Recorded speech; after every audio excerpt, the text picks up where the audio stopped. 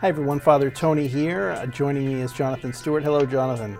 Hello, Father Tony.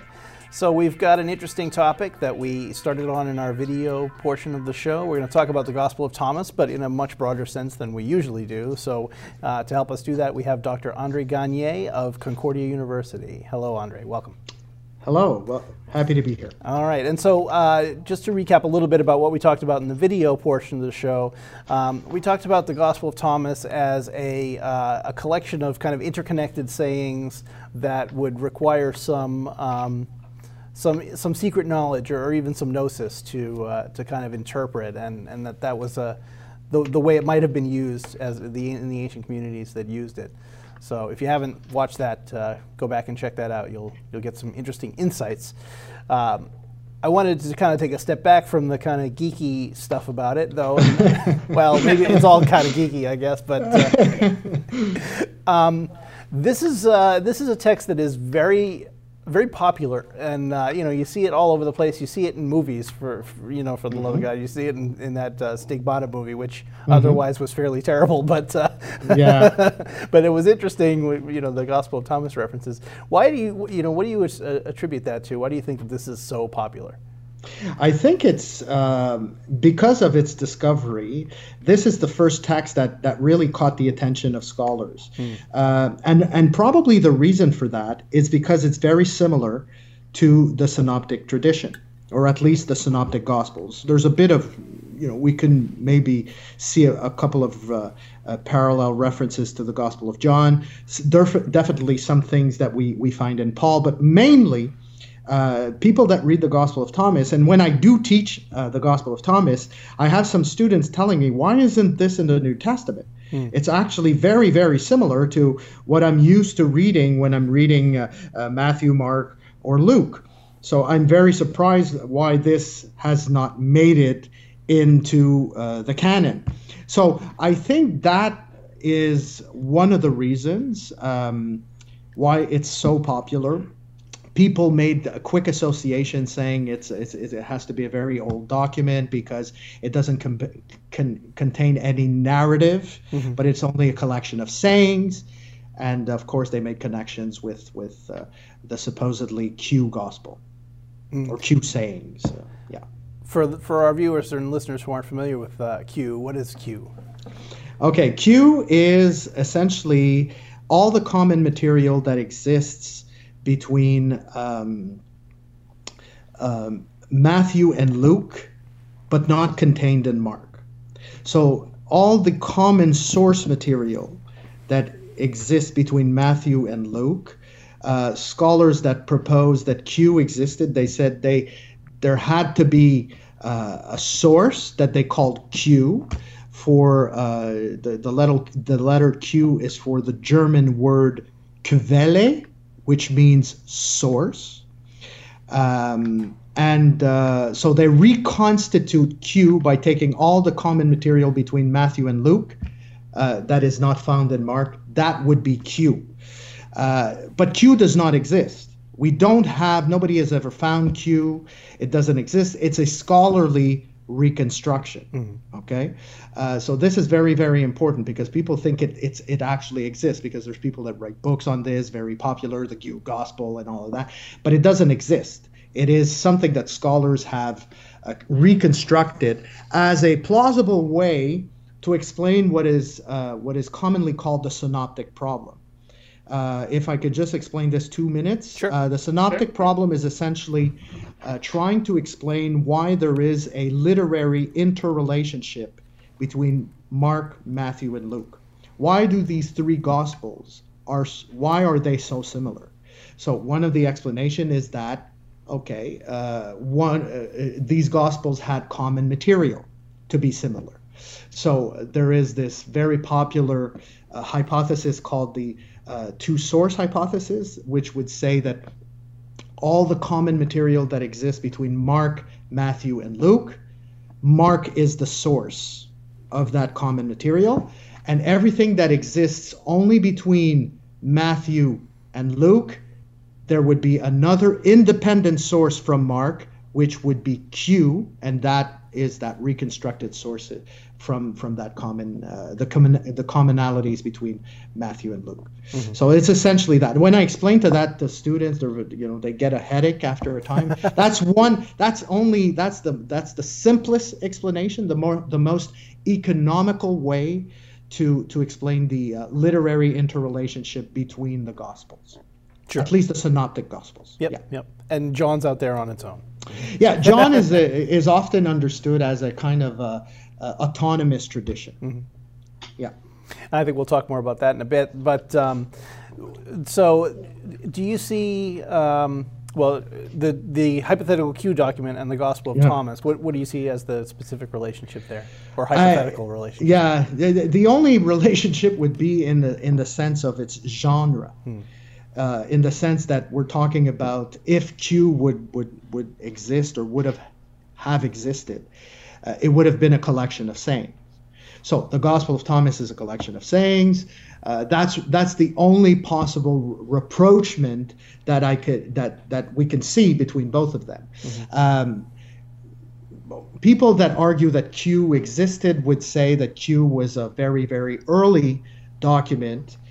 Because of its genre, because there's no narrative material and they're only sayings, they argue that the early Christians, what they collected at first, the compilation of the works of Jesus or whatever, were sayings at first, and eventually narrative material was added to those sayings. So they would say Q was very, very early. Some date Q around the middle of the first century, if Q ever existed, mm-hmm. would date it at the middle of the first century. So the argument goes that if Thomas is a sayings collection, it must absolutely have to be very early because there's no narrative material. This is a fallacious, I think, way of explaining Thomas's dating, because there are sayings collections in the 3rd century that existed. Mm-hmm. I'm talking about the Desert Fathers and others that are compilations of sayings, but they're from the 3rd century. So it doesn't mean that because you have a collection of sayings that is devoid of any material that is narrative in nature, that you're absolutely in the presence of an ancient text. Mm-hmm. Okay, so we need to be very careful about that. And collections of sayings are a very popular way of conveying information. I mean, just look at Facebook. Yeah, yeah, exactly. So, and especially collections of sayings in the case of Thomas that are really put together with catchwords. You mm-hmm. see, it's a kind of a mnemonic device, to kind of remember. If there's catchwords between sayings, it's easier to remember those sayings. Right. Yeah. Yeah, the art of memory is a fascinating topic that I think we'll probably approach on this show at some point, but not tonight. What do you think the community that originally used this sayings document, what do you think that community was like? It's very difficult because there's a lot of ways to try to understand, was there actually a community, a group of individuals that actually read this text, or this text belonged to a group of believers, of people that would identify as, some people call them the Thomasine community. Mm. It's difficult to know this for sure. There has been hypotheses in the past by scholars. Some would say that the group that attached themselves to the Gospel of Thomas were a group of itinerant, radical preachers going around wandering, and the Gospel of Thomas reflects that kind of ideology, itinerant ascetic ideology. You see an example of this in Saying 14, for example. Others would stipulate that the Gospel of Thomas has grown over time, and it started with a little community probably based in Jerusalem around the leadership of someone like James. And then there's there has been a crisis in leadership at one point.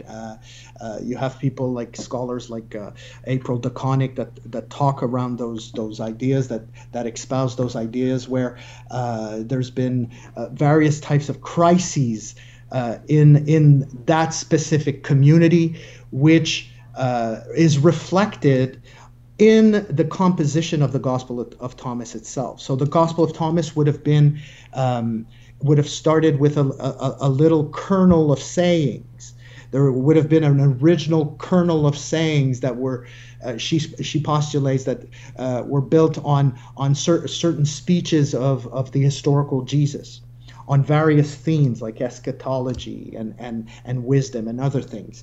And eventually there were later accretions added to that kernel of sayings, and those accretions were added to that kernel of sayings due to various episodes that this supposedly Thomasine community experienced. At one point, it was a crisis in leadership, and the community had to relocate. At another point, later on, she speculates maybe somewhere around the year 60 to 100 Common Era. There's been this community tried to accommodate Gentiles, and have them integrate that community. So all the early eschatological elements are found in some of those sayings, and there's a lot of anti-Judaic elements that would have been added at that time in the Gospel of Thomas. And later on, another layer of accretions somewhere between 80 and 120 Common Era, where the early eyewitnesses of that community die, and at that time, the Gospel of Thomas is put under the patronage of this individual called Judas Didymus Thomas. And from that time, Encratic and Hermetic traditions are added, and this is where all the tradition from Syria comes in. So there are all sorts of hypotheses with respect to a plausible Thomasine community, but these again are scholarly reconstructions. It is very difficult, I would argue, from the content of the text itself to actually a particular community. Even if you can maybe think in terms of groups of people reading this, because sometimes you'll have the second person plural personal pronoun they or you as a personal pronoun you, collective pronoun that will be used, but sometimes it's the singular you. So it's very, very difficult, and some scholars argue that there was no such Thomasine community, that there was, like, the Gospel of Thomas was something that was read privately by individuals, lone individuals that had this collection of sayings, and they read it and they meditated on its content, and they grew in their spirituality through the meditation of the sayings of Jesus. So there's a lot, different ways of actually approaching this, I think. I wanted to ask, and you've already kind of addressed this in your last two questions, but it segues well yet again. But the material that's in Q that's similar to what's in the canonical Bible, where do you think that's coming from? Is it a redaction of the material that's in Matthew, Mark, and Luke? Is it coming from the oral source? Is it coming from Q? Where are they getting these things? It sounds just like the stuff that we have in the canonicals. Okay, so essentially, if I understood you correctly, you're wondering where Q comes from. Is that correct? No, sorry. I'm wondering the stuff that's in Thomas that sounds like the Synoptics. When okay. Synoptics. Yes. Where is that coming from? Are they getting it? Are they getting it from the Synoptics? Are they redacting these documents, or are they getting it somewhere else? Yeah. It's a very good question, and this has been actually debated for many, many years, and there's actually no consensus on this. So I'll tell you what the positions are. Essentially, for many years, people said that Thomas depended on the synoptic tradition. So Thomas had to be this tradition that was inspired by the synoptics, and it just took over from the synoptics. Essentially, that's that because it's so similar to the synoptics, it's completely dependent on it. Many German scholars, some French scholars, European scholars had that kind of approach for many years. Then other American scholars questioned that and said, no, Thomas does not depend on the synoptic tradition. It's an autonomous tradition. It does have similar material, but it doesn't. That material it got from other sources. It did not get that material necessarily from the synoptics, because people that share that perspective, that say Thomas is independent, they would place Thomas very early, sometimes Thomas even prior to the redaction of the synoptics themselves, and situate Thomas as a document very close to Q, for example, or similar to Q. So they say there's no need for Thomas to depend on the synoptics. And then there's the middle ground perspective, where there's some that say you have to take the sayings individually and analyze them individually. And where you're going to recognize in Thomas redactional traits from Matthew or from Mark or from Luke, then you can probably suppose that Thomas knew the synoptics there, but in some other cases he did not. Because in Thomas there's other material. It's not just it's mainly synoptic material, but there are other traditions from other texts, from the church fathers and other apocryphal texts. So it's a bit there.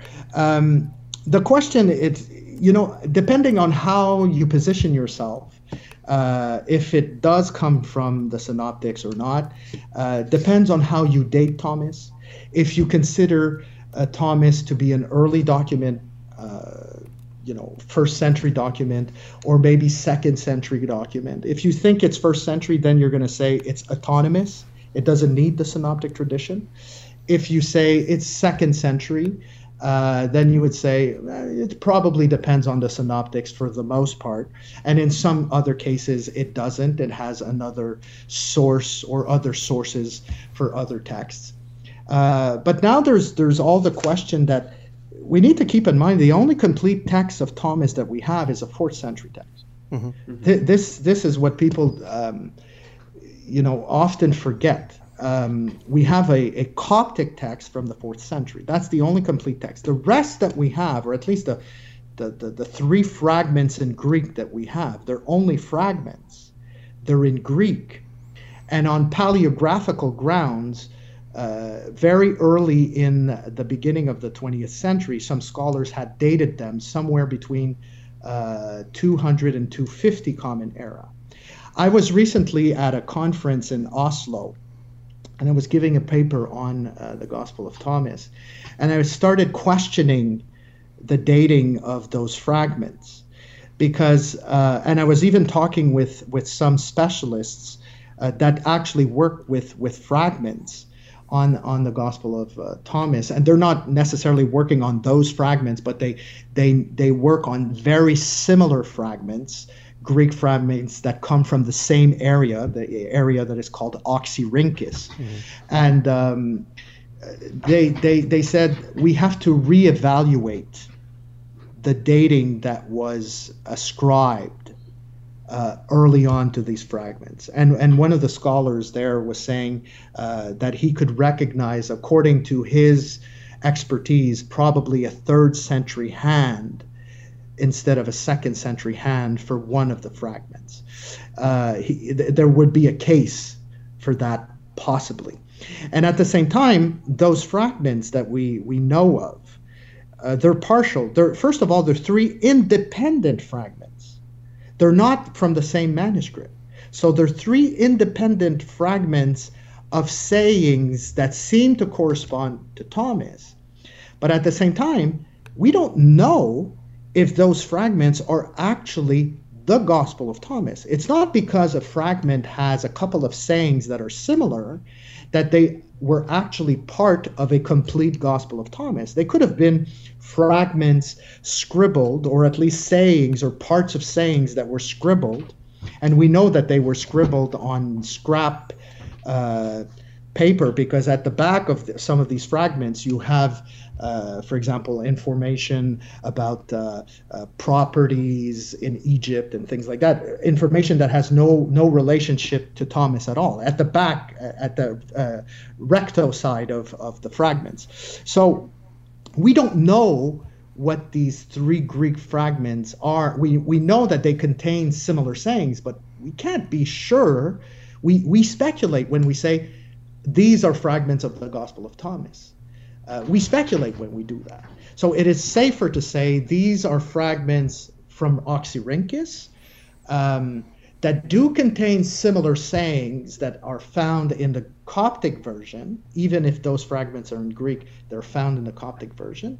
But we don't know if they were part of the Gospel of Thomas. Mm. I hope it's not too complicated. Oh, no, yes, I understand. Yeah. And of course, those fragments, just as you said, they could be anything, a memorization note. It could be a quote. Because absolutely, Jonathan. That could exactly.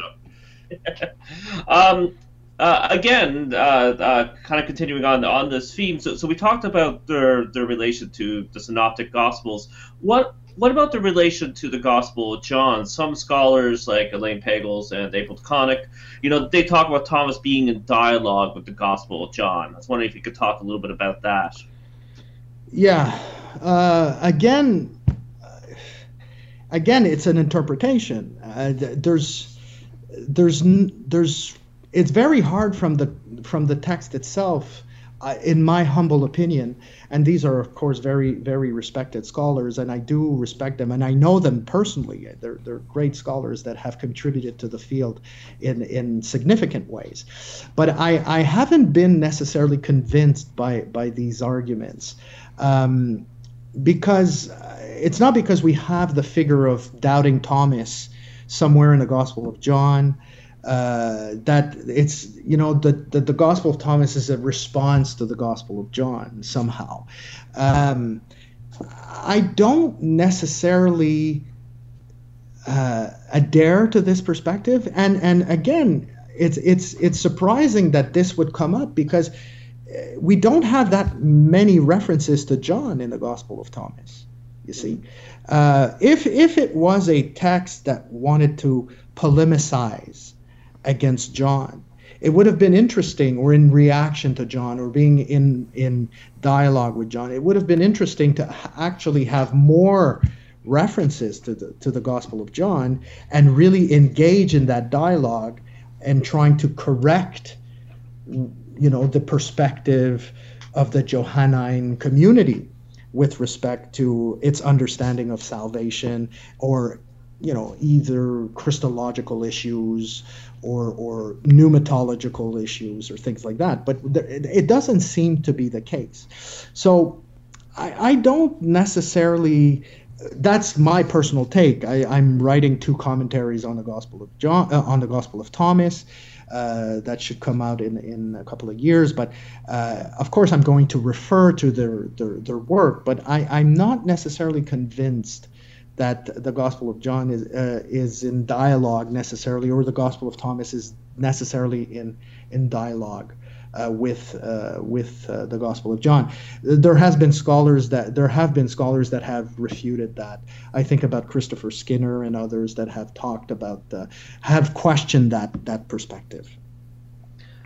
What are some of the? I want to talk about some of the themes in Gospel of Thomas, but I guess specifically the theme of twinship. Does it only appear in that opening, or is it something that pops up again?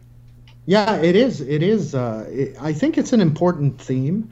I think it goes along the lines, or it goes very well with what we call oneness in the Gospel of Thomas. Of course, twinship is there because we have Judas Didymus Thomas, and we know that Didymus means twin. And the word Thomas in Aramaic also has that significance. We know that the writing of Thomas seems to encourage readers to engage in the sayings of Jesus, or at least to try to understand what these sayings are about, in order to experience twinship with Jesus. You see, to become like Jesus. That's the essential goal. In fact, the goal of the Gospel of Thomas is to become like Thomas. You see, if Thomas was understood as being the twin, and we have other traditions like the Acts of Thomas and the Book of Thomas that portray Thomas as some kind of twin of Jesus. This is what actually the Gospel of Thomas envisions for those who find the interpretation of the secret sayings of Jesus. You see, when I think about the Gospel of Thomas, I think of, and twinship, I think about Logion 108, for example. If I can read it, it goes as follows. Jesus said, "Whoever drinks from my mouth will become like me. I myself shall become that person, and the hidden things will be revealed to that person, to him." So if one drinks from the mouth of Jesus, he will become like Jesus, and Jesus will become that person, and the hidden things will be revealed to that person. So what does that mean? First of all, the hidden things brings us back to the beginning of the Gospel of Thomas. These are the secret sayings, or these are the hidden words that Jesus, the living Jesus, spoke, and that Didymus Judas wrote down, and whoever finds the interpretation of these hidden words. So the hidden words will be revealed. But what does it mean to drink? He who drinks from my mouth, I will become like him, and he will become like me. This is actually resonates a lot with another saying in the Gospel of Thomas, saying 13. I could maybe read it, and you will see the connection that we can make between those sayings. And this is what I was telling you in the introduction when I was talking about the importance of readers to connect sayings together, to construct what I call a network of meanings between sayings. In Logion 13, it reads as follows. Jesus said to his followers, or to his disciples, "Compare me to something and tell me what I am like." Simon Peter said to him, "You are like a just messenger." Matthew said to him, "You are like a wise philosopher." Thomas said to him, "Teacher, my mouth is utterly unable," or I would actually translate the Coptic, unwilling to say what you are like. Jesus said, "I am not your teacher." He says this to Thomas, "because you have drunk. You have become intoxicated from the bubbling spring that I have tended." And he took him and withdrew and spoke 3 words to him. When Thomas came back to his friends, they said to him, "What did Jesus say to you?" Thomas said to him, "If I tell you one of the sayings he spoke to me, you will pick up rocks and stone me, and fire will come from the rocks and consume you." But what's very important in that saying is when Jesus asks his disciples to be compared, the 2 primary disciples, Simon Peter and Matthew, do not respond accordingly to what is expected. Whereas Thomas says, "My mouth will not compare you. I am unwilling to do so because you're undescribable. You're above and beyond description." And this is where Jesus says, I'm not your master anymore. Mm-hmm. That means that you're like me. So, and he gave him additional revelation that he could not give to the other 3. But the reason why Thomas was able to speak in those terms, because he had drunk. You see, he had drunk from Jesus's, in a sense, bubbling spring. But this spring is essentially the sayings of this gospel. You see, these are the hidden sayings that Jesus spoke and that Judas Thomas wrote down. So if a disciple drinks from the mouth of Jesus, meaning if a disciple nourishes himself or herself from the hidden sayings of this gospel, he will become like Jesus. There will be a fusion of identities between the disciple and the master. That's no small feat, I suppose. No, it's not. No, exactly. And it's a familiarity, I think. Mm-hmm. This is what we were saying in the introduction at one point. We were saying that this could not be done by first-time readers of this gospel. It's actually to engage oneself in this text and know it, and able to make those connections between sayings. That is the most interesting thing that I find when we're doing our series and going through each of these these individual logia, and as we read them and you say, well, okay, in this one it has this theme, but it also relates to this one and this one and this one, and you can make these connections. And no matter how many times I've read the document and thought about it, there's always something new that pops up. Absolutely. You're absolutely right. When I started studying the Gospel of Thomas 10 years ago, this was a journey that I started as a PhD, and I worked with one of the foremost specialists in the Francophone world on the Gospel of Thomas. And he told me, are you sure you're aware of what you're getting yourself into? Mm-hmm. That's the first thing he told me, because he says, when you get into Thomas, it sucks you in and you can't get out of it. You're never going to find the end of it. And that's exactly the purpose of this text. You see, the purpose of this text is if you find the key, there's no more quest. Mm-hmm. You see, part of the quest, or part of the gnosis, or part of the knowledge is the quest. You see, it's the laboring.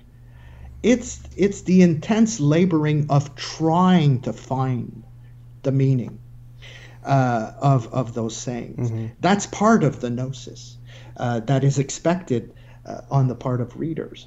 But if you find the secret already, why continue reading it? Right. There's no purpose.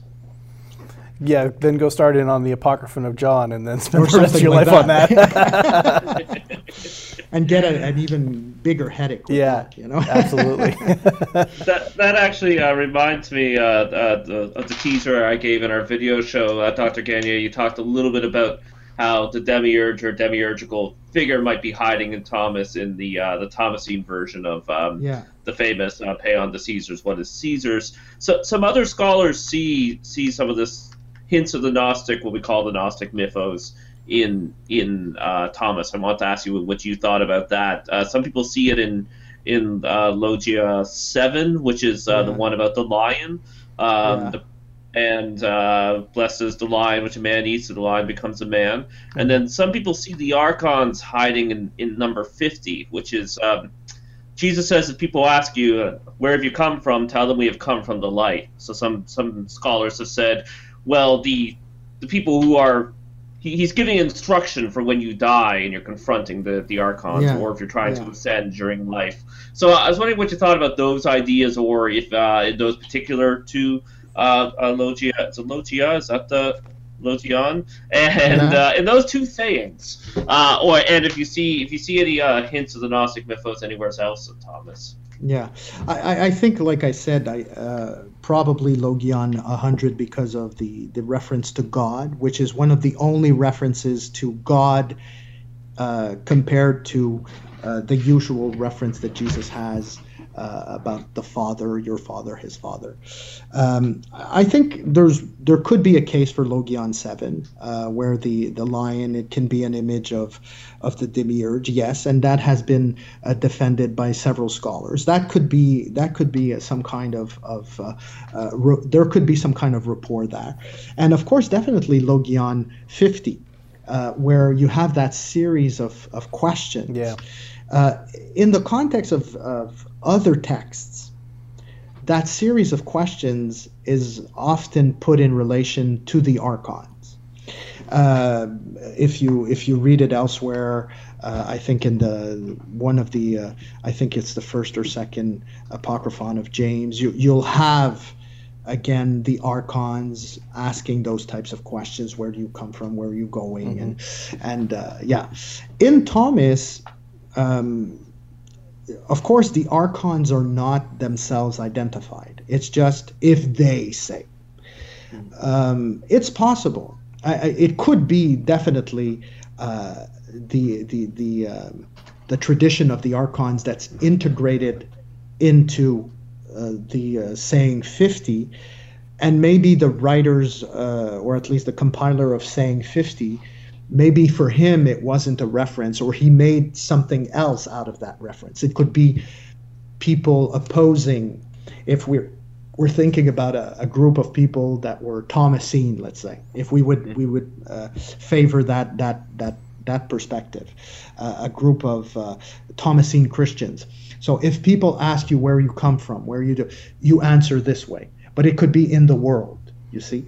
So both perspectives are possible. Of course, Logion 50 is in the context of Logion 49. And Logion 49 talks about the elect that will return, that come from the kingdom and will return to it. Mm-hmm.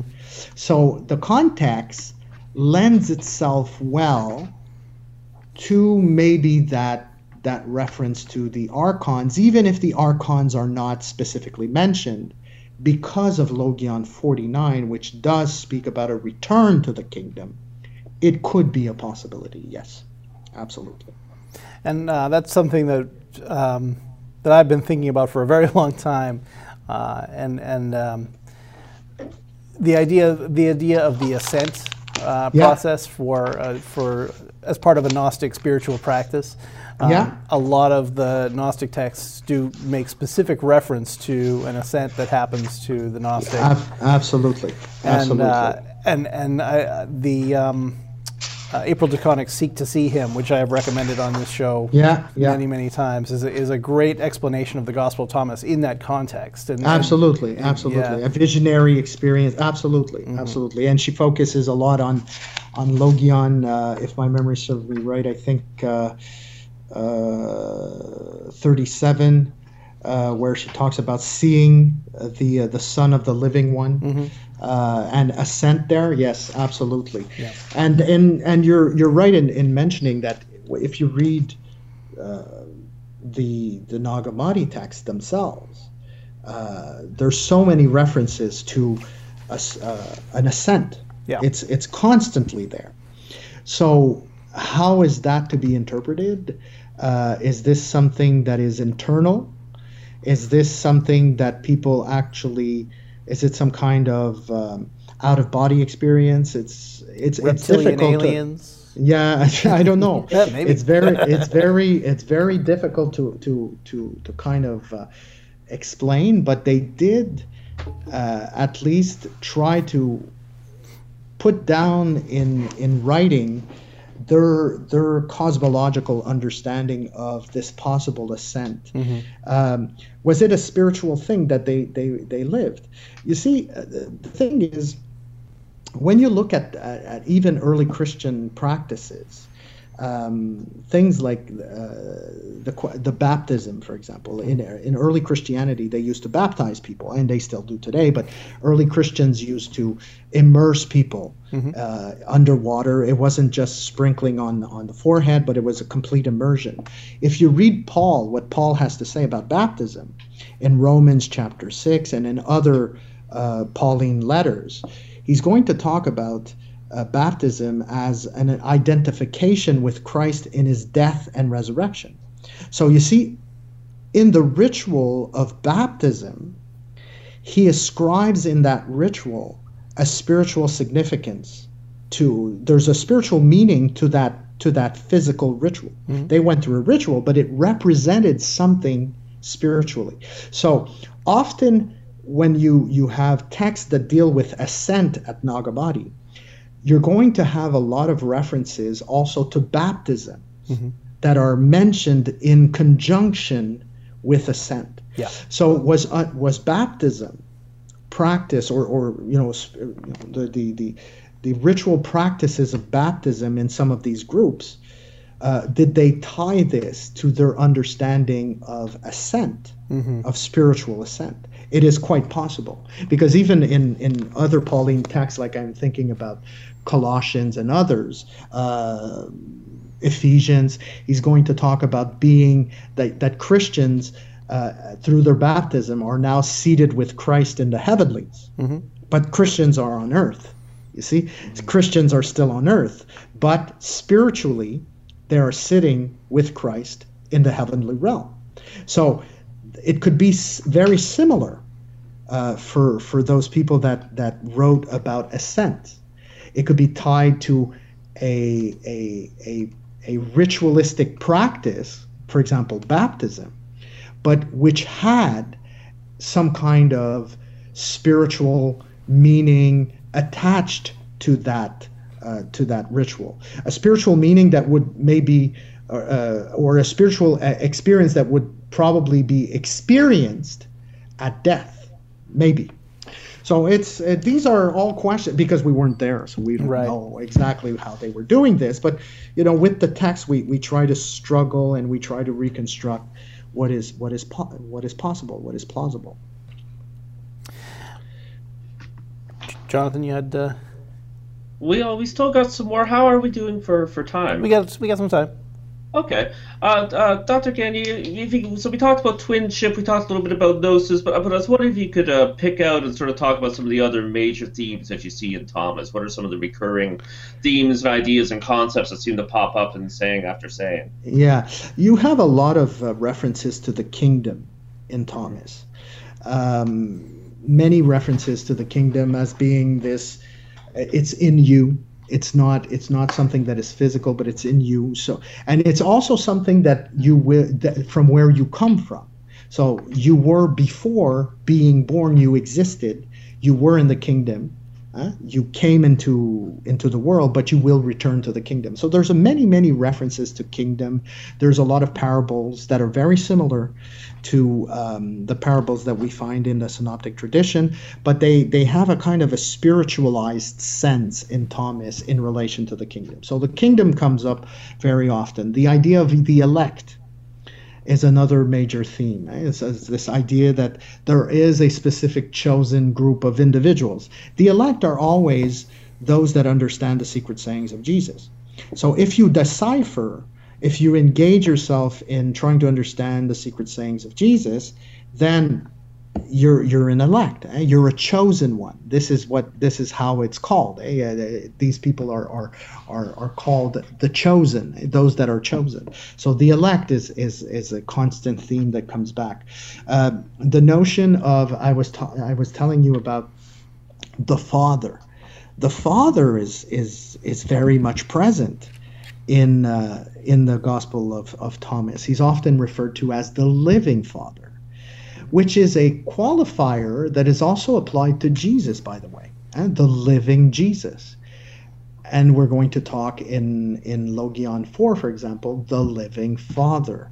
In Logion 37, the Son of the living one. So the Father is very important, and he's often seen as the Father of Jesus, as the Father of the disciples. And of course, Jesus is presented in a peculiar manner in the Gospel of John, of Thomas, I should say.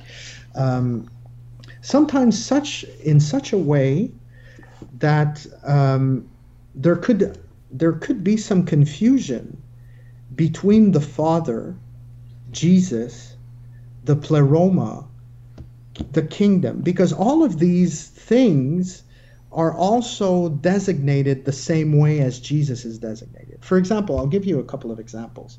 In our famous Logion 50, it tells us that one of the questions is, where do you come from? We come from the light.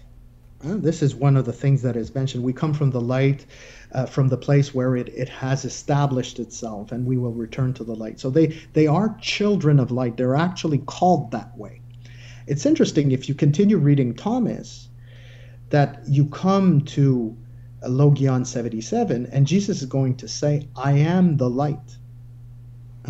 I am the light that shines upon all things. And I'm just going to read it because it's actually Please. very interesting. First part of Logion 77, Jesus said, I am the light that is over the all, or all things. It depends on how you translate the Coptic Pteref. It could either be all things, or it could also refer to a technical term that is used in other Nag Hammadi texts as the all, as a reference to the pleroma, or the divine realm. So if you understand it as the divine realm, it would be that Jesus is himself this light and this divine realm, from which it says, I am the all. And Jesus says, I am the light that is over all things. I am the all. From me, all has come forth, and to me, all has reached. So you see here, what's interesting is that you have the idea of light. Okay, so the children, they come from the light. Logion 77, it says, Jesus is the light, and from from that light, all things come forth. What's interesting, when we read Logion 50, if you remember Logion, right prior to Logion 50, you had Logion 49, which says, blessed are the chosen and the elect, for they come from the kingdom and they will return to the kingdom. For the kingdom is theirs. Right? So they come from the kingdom, they'll return to the kingdom. So you see, you can make all sorts of associations here. You can make an association between the idea of light. They are children of light. They come from the light. But in 49, it says they come from the kingdom. So there is a connection between kingdom, light, and then light and Jesus in Logion 77. You see, so you're almost talking, these things are almost synonymous with each other. Jesus as the source of all things, as being himself called the light, and from him all things emerge, meaning even the children of light. The children of light in Logion 50, which say they come from the light, and the elect, who are also, in a sense, the children of light themselves, come from the kingdom. So there's a correspondence between kingdom, light, Jesus, the pleroma. So you see how you make those connections, and this is an important, like Jesus himself as a figure in this gospel is significant, to the point where in some logia you wonder if there's a difference between even Jesus and the Father. And some early scholars were talking about even the possibility of modalism in the Gospel of Thomas. Modalism was understood at the time as being a 2nd century heresy. We don't like scholars to talk in terms of heresy because there was no clear orthodoxy in the 2nd, 3rd, and 4th century. But modalism was actually the idea that Jesus was the same as the Father was the same as Jesus was the same as the Spirit was the Father. There was no differentiation between the three entities. So if Thomas makes or describes Jesus in similar ways as the Father, there is some kind of almost confusion between the Father and Jesus. Some scholars thought that, maybe we have traces of modalism in the Gospel of Thomas, where there's almost an equivalency between the Father and Jesus. And that would not be surprising, because the Gospel of Thomas, what it does is it wants the disciple to become like Jesus. So it is quite possible that Jesus is like the Father. You see, if the disciple is to become like Jesus, it is possible that this is to emulate the relationship between the Father and Jesus. So, and by the transient property of whatever, then also to be like the the Father as well. Yeah. In terms of relationship, in terms of bonding, in terms of oneness, of divine oneness, of being one with the divine. Yeah. Well, before we wrap up, I wanted to ask you about the Inquisitive Minds podcast. Can you tell us what that is? Yes. This is a podcast that we started 2 years ago. It deals with critical thinking on religion, history, culture, and sometimes even science. But of course, we're not scientists, but we ask questions that are of interest to that.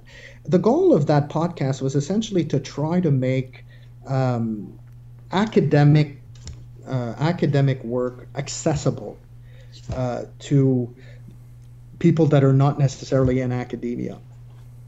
The reason for that is that often academics are a bit in their own world. I know what it is being an academic. We go to conferences, we talk amongst academics about things that are interesting for academics, but people, which I say people in the real world don't really care about.